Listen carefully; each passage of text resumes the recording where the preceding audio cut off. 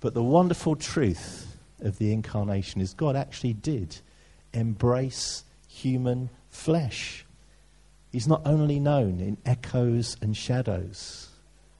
We get to know him in a way we can understand. The life and the attitudes, the teaching and the miracles of Jesus, God in human form, shows us what God is truly and really like. And it's wonderful that he does that. And what we do in our bodies does matter. It's not like, well, I'm spiritually alive and I can do what I like in the flesh. It doesn't matter what I do, how I live, how I treat people, how I treat God's world. That's irrelevant. It is relevant. God came into the world and embraced human flesh and values it. And Jesus had a body, a real physical body. And he died on that cross. And Jesus has a resurrected body. God hasn't rejected human flesh. God has got involved. And our material world isn't evil. It's going to be embraced and redeemed by God. So it's a really important truth to get hold of, that God became flesh, the incarnation, God with us. If we could have the next slide, please. There are crucial doctrines in the Christian faith. And one is obviously the crucifixion. Jesus dies on the cross to pay the price for your sin and my sin. He takes our sins on himself and he releases forgiveness to us. The doctrine of the crucifixion. And the doctrine of the resurrection is important. Jesus doesn't just die, but he demonstrates that he's conquered sin by also rising from the dead and conquering death. And we were singing that song, In Christ Alone. We remembered how Jesus died, but how he rose again and conquered death. But the other great doctrine, maybe we don't emphasize it so much as the death and resurrection of Jesus, is this doctrine of the incarnation. Jesus is God in human form. And it's amazing. It should make us, wow, it's brilliant. And it's actually crucial. And apparently it was the doctrine that dominated the thought of the early church. They weren't so much questioning and thinking about the crucifixion or about the resurrection, but they really tried to get their hearts and minds around the incarnation. Jesus died on the cross, but he wasn't just one of many martyrs. It was God in Jesus dying in our place. And only God in Jesus could be the perfect substitute for us. No other martyr could be that perfect man that could pay the price for our sins. It had to be God in the person of Jesus that died on the cross. Only that could bring us forgiveness. And it says in Corinthians, God was in Christ reconciling the world to himself. Without him, it wouldn't have happened. We'd still be distant and disconnected from God. And we know through reading the Bible that Lazarus was also resurrected. But with Jesus' resurrection, the crucial thing is it's God in the person of Jesus rising from the dead. And he's the first fruits to all of us who have put our faith in him. The incarnation teaches that Jesus is fully 100% human, but also fully 100% God. And those two things are crucial and they really, really matter. He's human and he is divine. In his humanity, Jesus was an embryo. Jesus was an unborn child in the womb. Jesus was a baby. He grew up as a child and into a man. He ate and drank and slept and socialized and traveled and worked. He was hungry and thirsty and tired. Jesus was fully human. But in his divinity, he was also God in human form. And his disciples really struggled to comprehend that. They didn't really realize who he was throughout that time of ministry. But during that time, when he was training his disciples, Peter had that revelation from heaven, didn't he? And Jesus said, "Who am I?" And Peter said, "You are the Christ, the Messiah, the Son of the living God." And he got that revelation that Jesus was, in fact, God in human form. And then Thomas, who we nicknamed Doubting, it's not really fair on him, is it? He said, "I can't believe this stuff." And then when he saw Jesus, he did believe. We still call him Doubting Thomas. He knelt down and worshipped Jesus. And he said, my Lord and my God. And the incarnation shows us that we have God in human form living with us. Jesus is fully human, but fully divine. In John's Gospel, verse 1, in the beginning was the Word, and the Word was with God, and the Word was God. Contrary to what the JWs who knock on your door will tell you, the Word was God. Jesus is human and divine. And Jesus' work on the cross works because he's both. He's fully God and fully human. Jesus' resurrection works because he's both.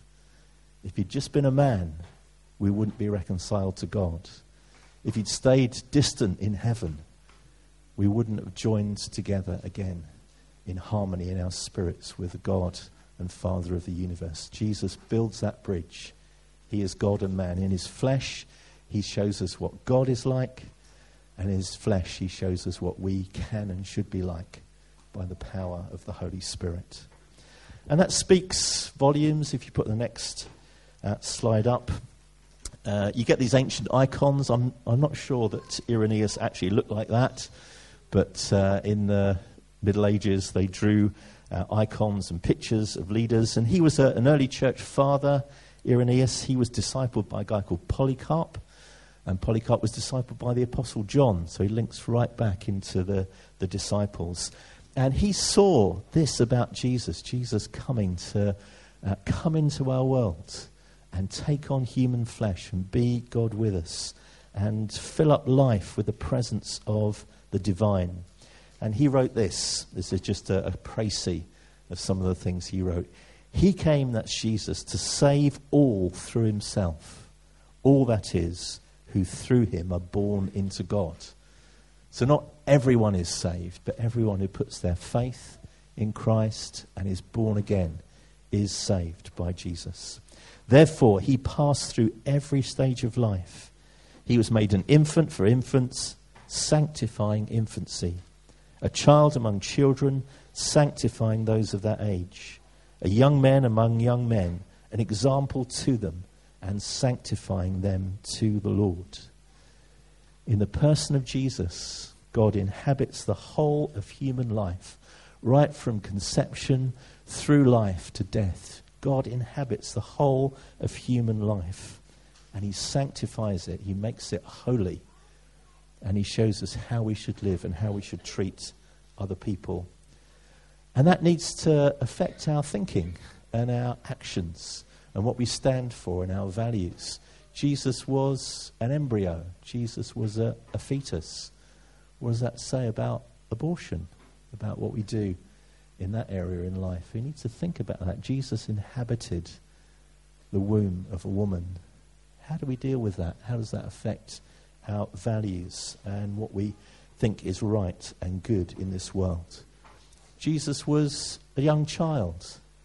That speaks volumes about how we should respect and nurture and welcome children. Jesus was a child.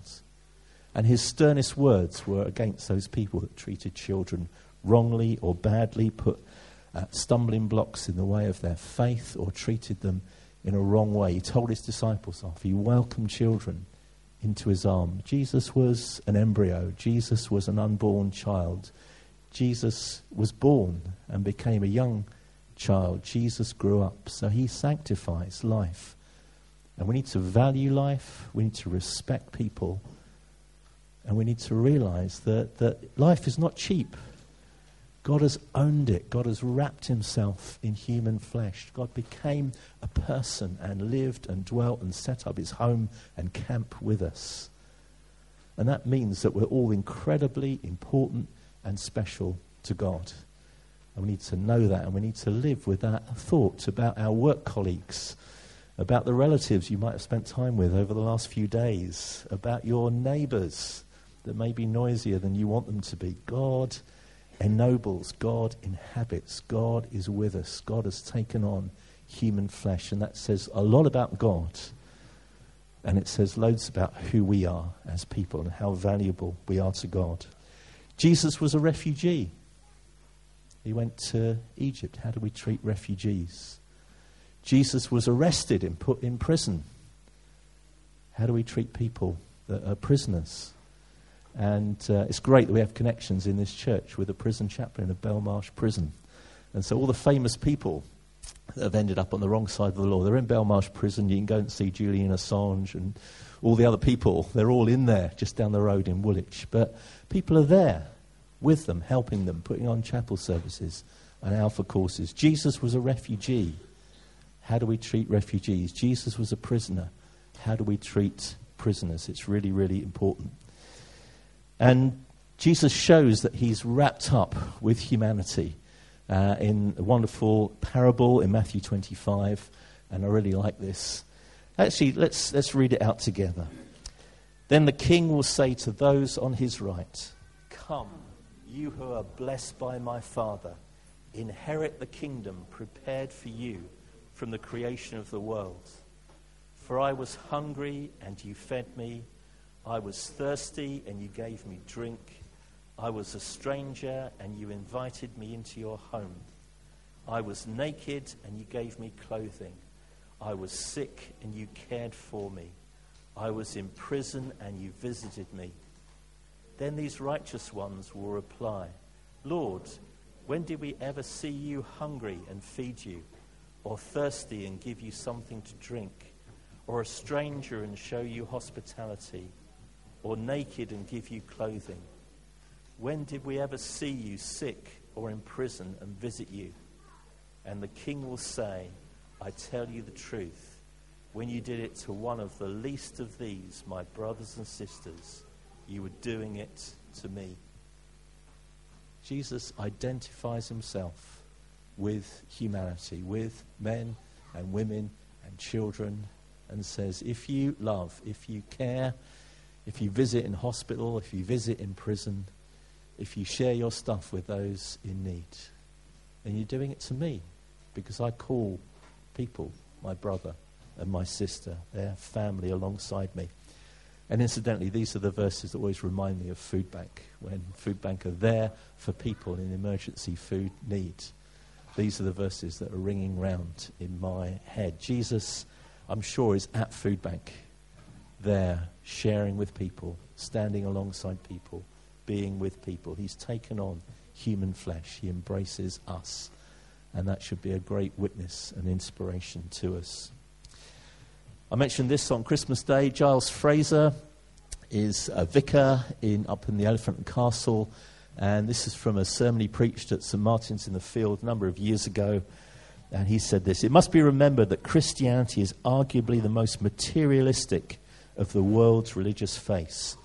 For with Christianity, God is imagined not as a cloud nor as a book, but as a human being, born in a shed and at one with the physical reality of human life. With Christianity, God is to be found in the dirt and not in the sky."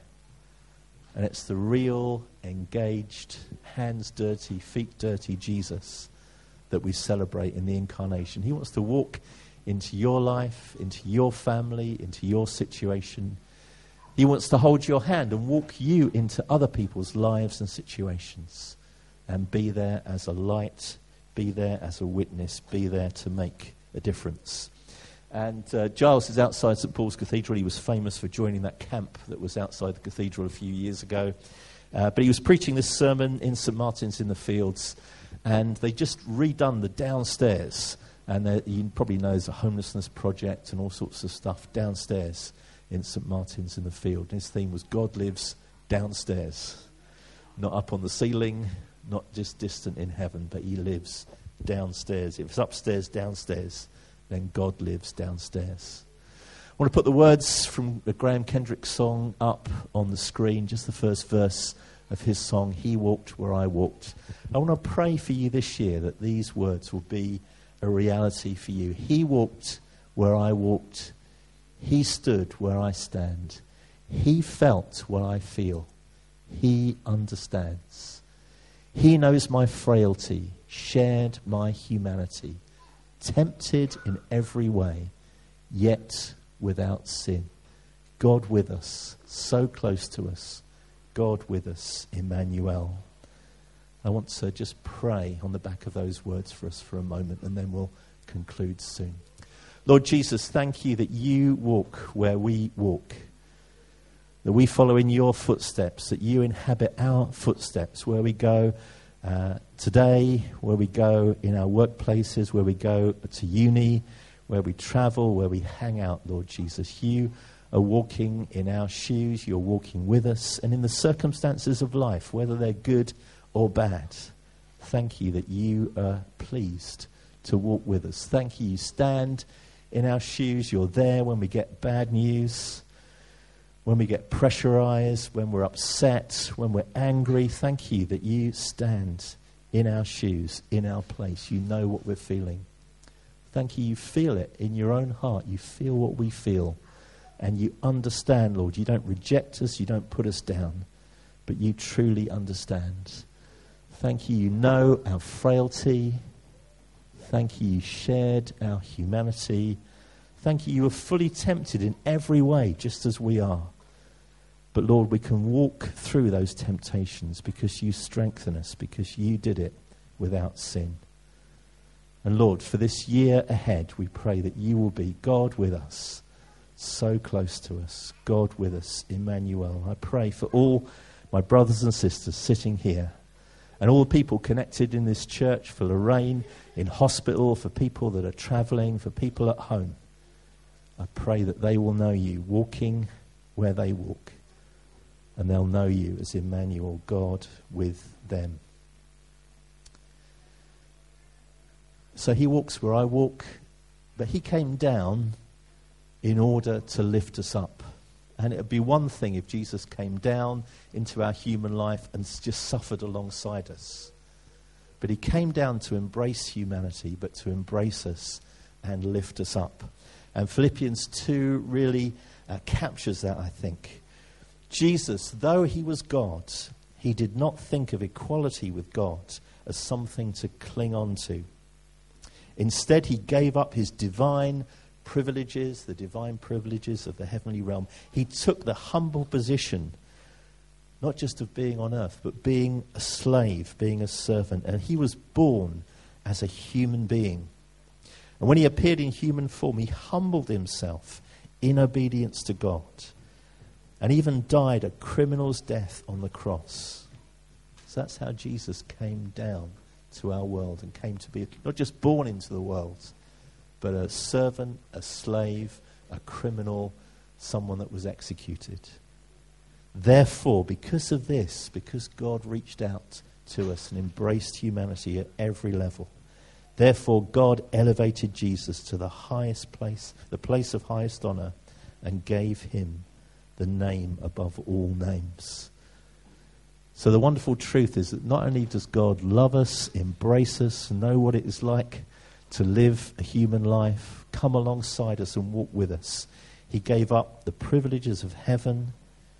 He came down into humility, into poverty, being a servant. But through his obedience, God raised him up. And God wants to be with you.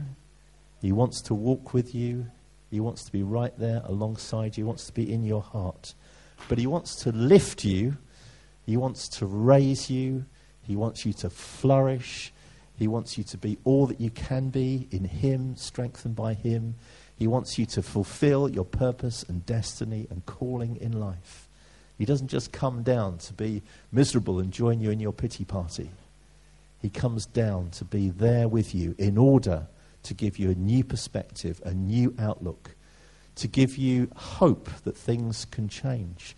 That even though your circumstances may still be incredibly difficult, that in those circumstances, with Jesus together with you, you get a new perspective, you get a new hope, you can see a way forward. He comes down in order to lift us up and to raise us up.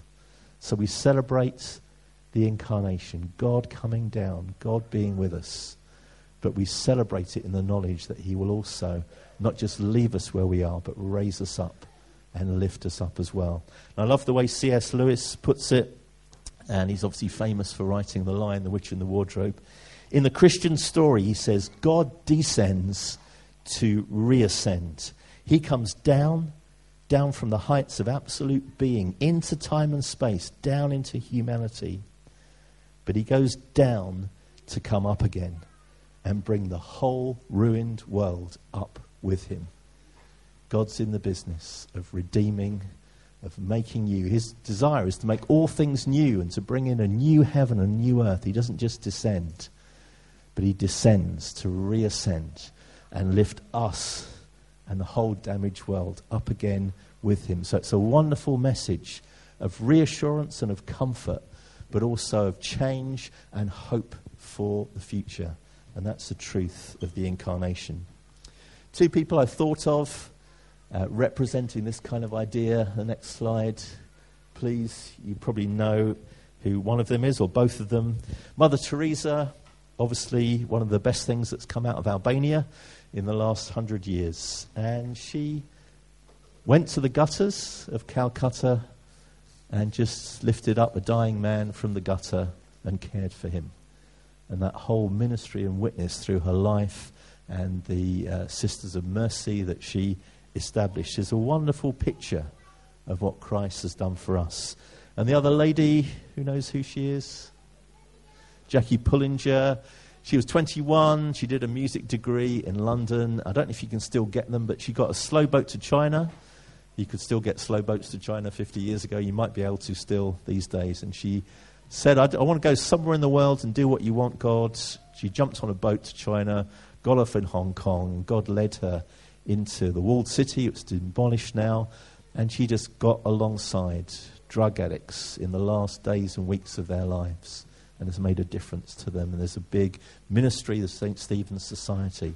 And those are two people, you can probably think of others, that embrace this idea of coming down, of being alongside those that are broken and needy and dying, but giving hope, giving the possibility of new life in Christ, helping them to become born again, getting free of drugs and disease, and having hope for the future in Jesus. It's wonderful. So let's get alongside people and bless people and lift them up. And so finally, our attitude, that reading in Philippians starts with these words. Don't look out only for your own interests, but take an interest in others too.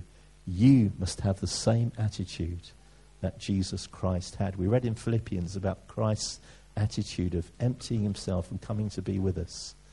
Don't look out just for your own interests, but also the interests of others, so that you have the attitude of Jesus. It doesn't come naturally.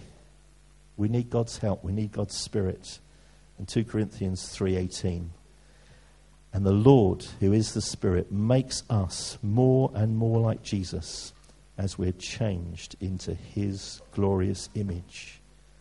Being more like Jesus is not just our own effort and energy. It's a partnership with God. It's the Spirit of God that helps us become more like Jesus and embrace that wonderful truth of the incarnation, that God became flesh.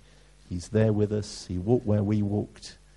He lived where we lived. He made his home among us to be with us, to comfort us, to understand us, to know how we feel, but also to give us hope and to lift us up.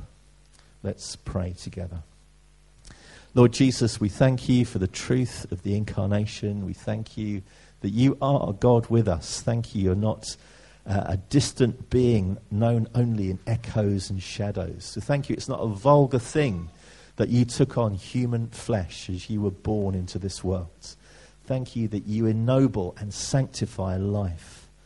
Thank you experienced the whole of life from birth to adulthood to death.